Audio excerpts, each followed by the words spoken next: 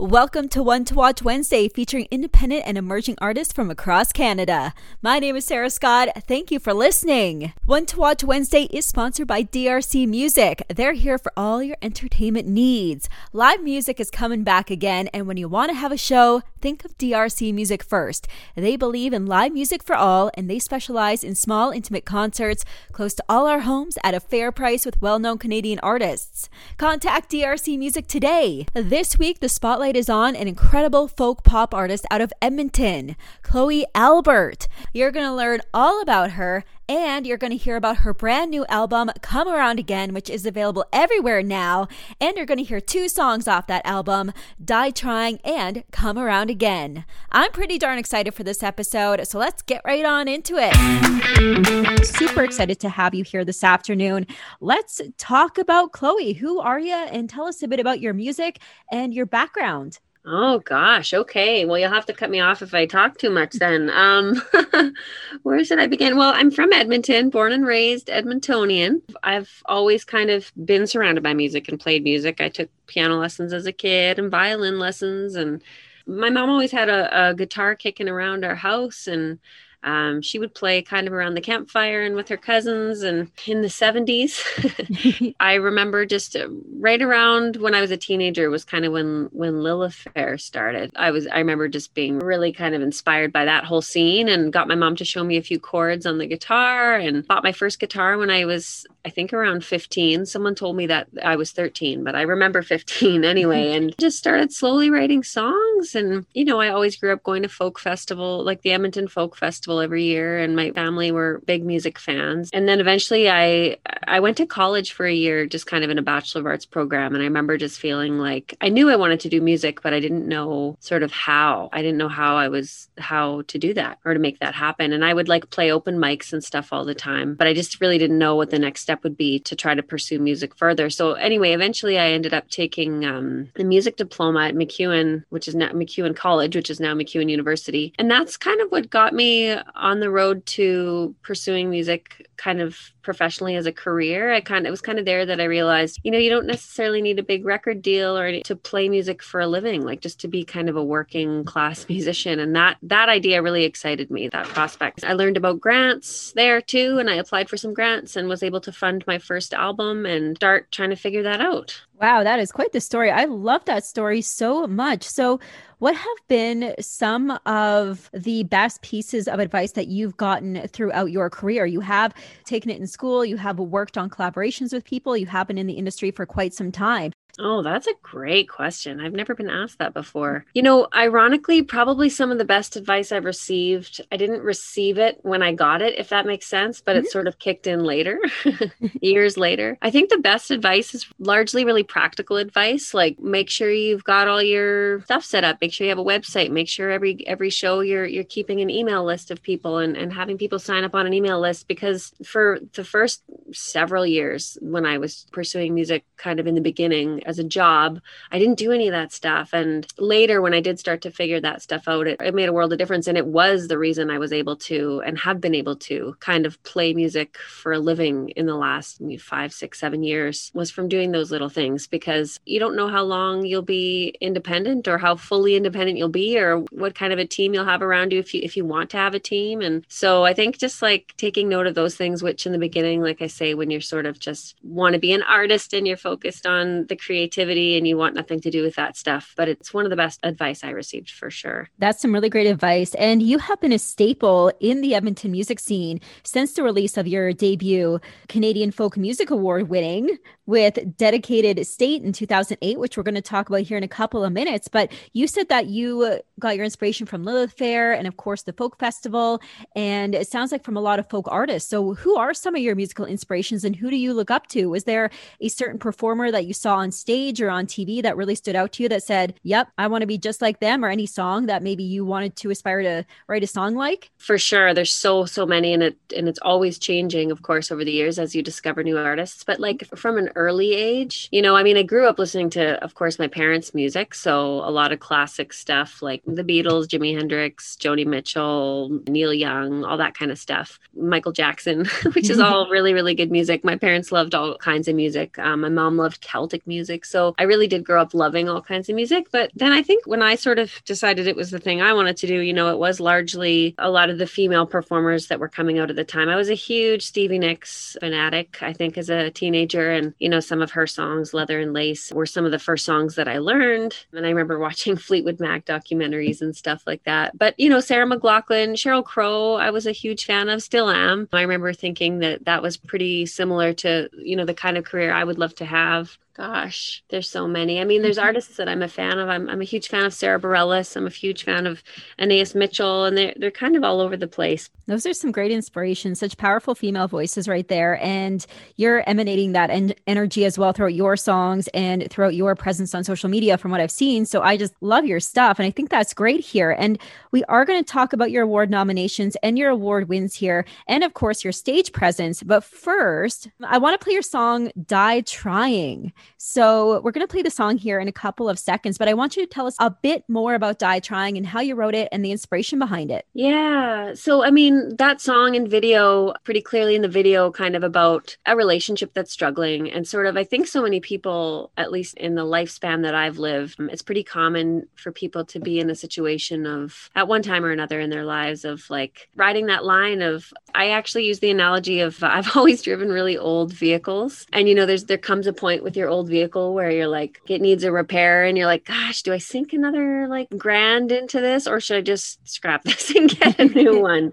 So the song is kind of about that tipping point where you're in a struggling relationship and you're just not really sure if you're supposed to kind of keep working through these things or if you're supposed to just let go. And so I think overall that song, relationship or otherwise, like that's a question that I find myself asking a lot whenever I come up against a conflict in my life or something that I'm trying to figure out or a problem. I often ask myself, like, is this the thing that I'm supposed to work through and learn from, or is this the thing I'm supposed to let go of? And it's sort of figuring that out. And I wrote this song a couple years ago. This is Die Trying by our guest, Chloe Albert.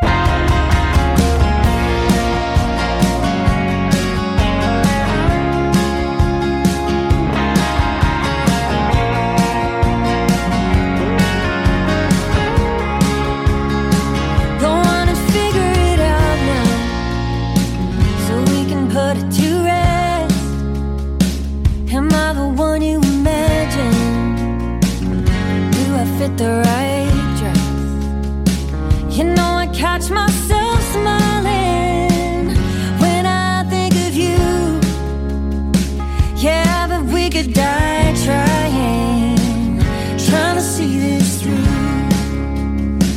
I wonder if there's a moment when it'll make sense. I wonder how much devotion can a heart withstand. Keep buying, it's gonna run out soon.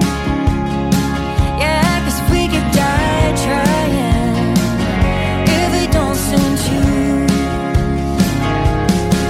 And my heart has been wide open all this time. If you told me yours was too, well, you'd be lying. Is there something said that I should know? Do we give it one more try or just let go?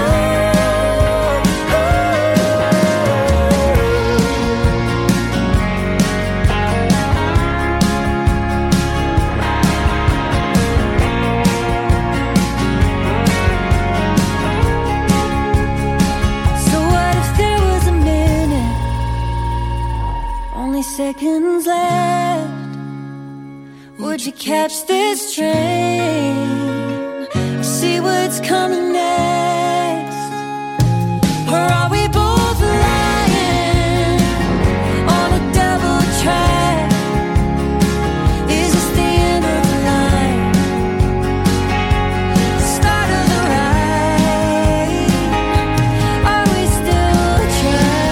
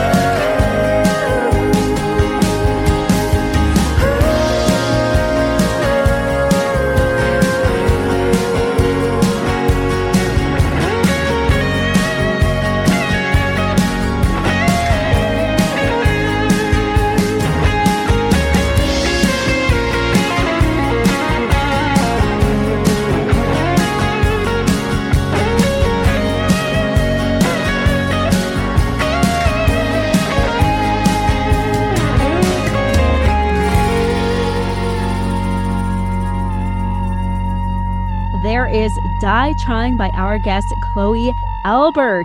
So we have to talk about the fact that you have a ton of award nominations and a couple of wins in there as well. As mentioned, huge part of the Edmonton music scene, but you've gone national as well. Your album got the Canadian Folk Music Award, Dedicated State, in 2008. Your sophomore album, Dreamcatcher, earned you more critical acclaim with a Juno Award nomination for Adult Contemporary Album of the Year and a Western Canadian Award nomination and multiple music awards from Edmonton's Music Awards. That is incredible. How does it feel to be recognized this way throughout the country? Oh, thank you. Well, I mean, it feels incredible. I mean, I remember my first award nomination was the Canadian Folk Awards in 2008. And that was in some ways the most exciting of all, just because I was, and still am, like a fully independent artist. I don't have a manager, an agent, nothing. So, and I remember kind of hearing about the Folk Awards and throwing an application in and, just kind of forgetting about it. I think, to receive that kind of recognition and having sort of done it on my own just felt really good. I felt proud and I felt honored and I felt excited. It sort of felt like the music was able to have legs of its own. I remember someone in the community sort of commenting like, geez, Chloe doesn't even have a website. What's going on here? Yeah. So anyway, it always feels incredible to get recognition. I think as artists, for me at least, I do music because I truly love it, of course. But if nobody enjoyed it, then, I probably wouldn't do it quite so much. You do it to make people feel good and you hope that it touches people and moves them. And so ultimately, any of that recognition is just feedback saying, you're doing a great job and we're loving what you're doing. And so it means a whole lot. Well, all of those recognitions are super well deserved. Absolutely. Congratulations on all of those. And on top of that, you have been asked to open for world-class artists such as Katie Lang and Lyle Lovett, both legends right there. And you have been a repeat performer at the very prestigious Edmonton Folk Music Festival. Now, when you're playing beside these heavy hitters like Katie Lang and Lyle Lovett, how does it feel? And do you kind of learn anything from it? Do you get inspired by it? What's it like for you? It's funny. It definitely depends on the day, on the week. For me, playing the Edmonton Folk Music Festival was huge. I was partly, really nervous because I literally grew up going to that festival every year. And so I like put a lot of pressure on myself. And I remember the band I was playing with at the time, the first time I played, we hadn't played a whole bunch together. So we were sort of still working stuff out. And at the same time, especially funny thing that people wouldn't think of, playing kind of really incredible venues like that, whether it's the Jubilee Auditorium or a festival, everything is so top notch. The sound is top notch. Like the people you work with are top notch, and it's all just overall a really positive, great experience. And so that feels really good. I can remember playing a show at the Arden Theatre with some women that I love and admire. So that was Rose Cousins, Mary Gauthier, and Laurie McKenna. At that time I was performing a lot. I was performing all the time. I was having like possibly one of the best years of my career. So I was feeling good, feeling confident, but I just remember walking out onto that stage with those women. We all walked out at the same time and we did sort of a songwriter in the round. And I was just beside myself nervous. Like I almost couldn't look at the crowd. I was almost in tears. Oh gosh. So it just depends, and then I remember playing the Edmonton Folk Festival another time on the main stage and just walking out and feeling cool as a cucumber. And so it just depends. It's not so much on who my company is, but sort of how I'm feeling that day. Now, you have been known for your dedication to the music community and collaboration. Tell us about your dedication to collaboration. Why do you love it so much? It's neat. For so many years, I played just as a solo artist and then started to kind of embrace in a writing environment this sort of more collaborative approach. I think I just was a bit shy before and, it takes a certain amount of vulnerability to be co-writing with. So it took me a while to get comfortable with that. But I quickly realized that you open up many other artistic and creative opportunities, and things that you create are a whole new thing. You get I was getting kind of tired of my own thing because we all have sort of our own sound and that's great. Yeah. As soon as you're in collaboration, it's a whole other thing. And so, and as far as the community goes, the Blue Chair Cafe in Edmonton it's sort of where I was able to transition basically from waitressing for a living to playing music for a living. And funny enough, I worked there as a waitress, but it was there that I was collaborating all the time. I played in the restaurant, had a house band, which is pretty funny and pretty fabulous. So I played in the house band there and there was 5 of us, and I would often hop up on stage when I was, working, waitressing, and we would have guests come and play at the restaurant. And sometimes I would go up and sing a song with them. And I just felt like for a few years there, it was just collaboration all the time, and I just really love it. For sure. And collaborating with many different artists and many different community members leads to so much new stuff and so many new sounds and so many new ideas. And I got this off your website and I found it quite interesting and I quite enjoyed it. It says, Chloe Albert is not interested in fitting easily into one simple category, nor her talents limited to a single sound. I absolutely love that. So how do you work on continually working on your sound and working on your music? And how do you kind of blend all of your influences into your work? That just happens kind of naturally. I think, as I mentioned, I grew up listening to all different kinds of music. I feel like most people now do. I don't know, maybe I'm wrong on that, but I feel like the landscape musically is, there's a lot of artists doing sort of, what they call crossover, from country to pop or whatever it is. And I think it's because we've all kind of grown up now listening to all different kinds of music. And I remember when I was making my first record, someone sort of saying like, hey, like your songs are a little bit all over the map. You've got some soul stuff going on. You've got some bluesy stuff. You got some country, some folk. You might want to consider narrowing that down. And I remember just at the time feeling like a stern no about that. And I was conflicted about it for many years because I can understand sort of from an audience perspective, wanting to have a quick and easy grasp on like, who is this girl? But over the years, I've seen so many artists, some of my favorite artists, like Martin Sexton, I love so much, and Amos Lee and Huxley Workman. Those are all three of those men I have seen in concert, and literally some of them played to that strength. I remember Huxley Workman putting on this incredible show where he actually changed his outfits throughout and to go along with sort of the genres that he was doing. It was all his own material and it's stuff he had written over several years. And now as far as songwriting, it happens naturally.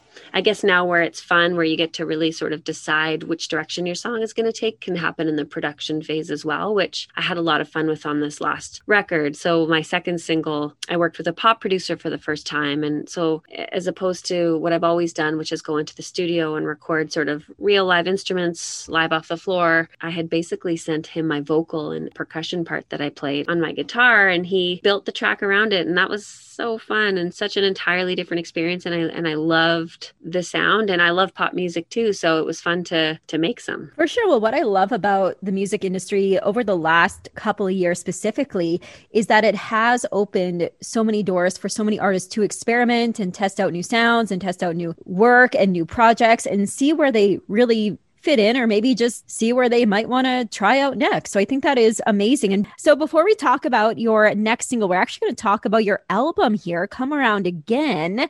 Tell us a bit about the album. It is a profound and playful selection of songs fit to keep one company on a long winter night or a carefree summer drive. That's how it is described. So what are you trying to encapsulate in this album? And tell us a bit about it. Yeah, well, it's been 8 years since I released my last album. So, I've had a lot of time these songs have been written over several years. And so they're kind of an eclectic mix. And staying true to what it says about me there in the bio, I really just felt like I wanted to do what I wanted to do. So, there's a song on there that's just an instrumental. Both of my grandmothers are still here, and they, funny enough, live on opposite coasts. So one is in Vancouver and one is from Quebec, and they're both 93 years old. And my grandmother on the East Coast, she's been struggling with her health lately. And I've been thinking about her a lot. And I kept coming to this song on the piano that I was trying to write a French song for her because she's French, and I thought that would be fun, but I just couldn't find the words. Funny enough, I had written a song, just didn't feel right, so I ended up leaving it as an instrumental, and I had Christine Hansen, who's an incredible cellist from Edmonton here, play on the track, played some harmonica, and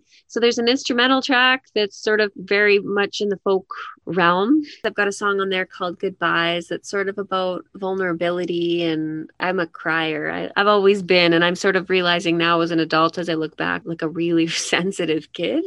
That song kind of makes me smile. It's kind of written about all the different scenarios in my life where I've had to come up against sort of big vulnerability and just kind of how I would navigate that. And that one means a lot to me. I wrote that with my friend Danielle Knibbie, and then the two singles. And so, I would describe it as kind of an eclectic mix. Now, one of the songs that you did also release from the album is also called Come Around Again. Dang, this is such a good good song. I love this song. So we're going to play it here now in a couple of minutes, but tell us about this song and what it means to you. Yeah, this song, it's funny.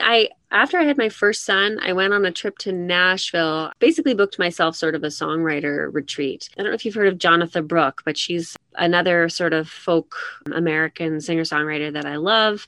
And she was sort of running this workshop. And this song was born there in Nashville, where she gave us this little fun exercise to run out into the hallway and write a song in 15 minutes. And the chorus of this song happened there. And then I kicked around with it for about a year. I took it back home here and I had it and I just couldn't figure it out. I ended up finishing it with a friend of mine, Danielle Knibbie. And it's sort of reminiscent of, I worked in cafes a lot and in kind of just customer service a lot. And, sometimes to kill the time, you might sort of have your eye on someone who comes in, you're wondering when you might see them again. And that was sort of the inspiration behind that one.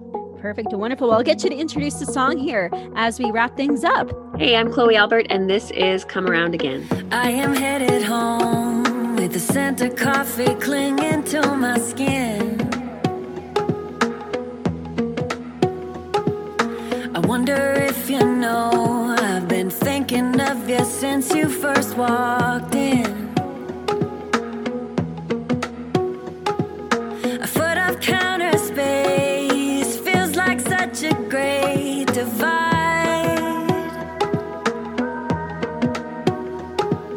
And every time you go, I'm left with one thing on my mind. When you gonna come around again?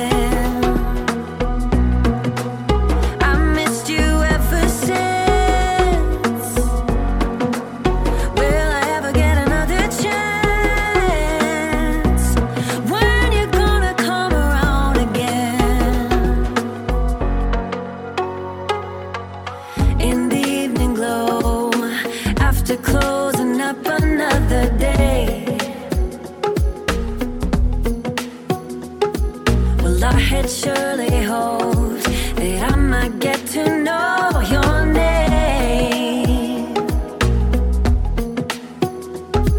'Cause every open door, yes, every time that bell does ring,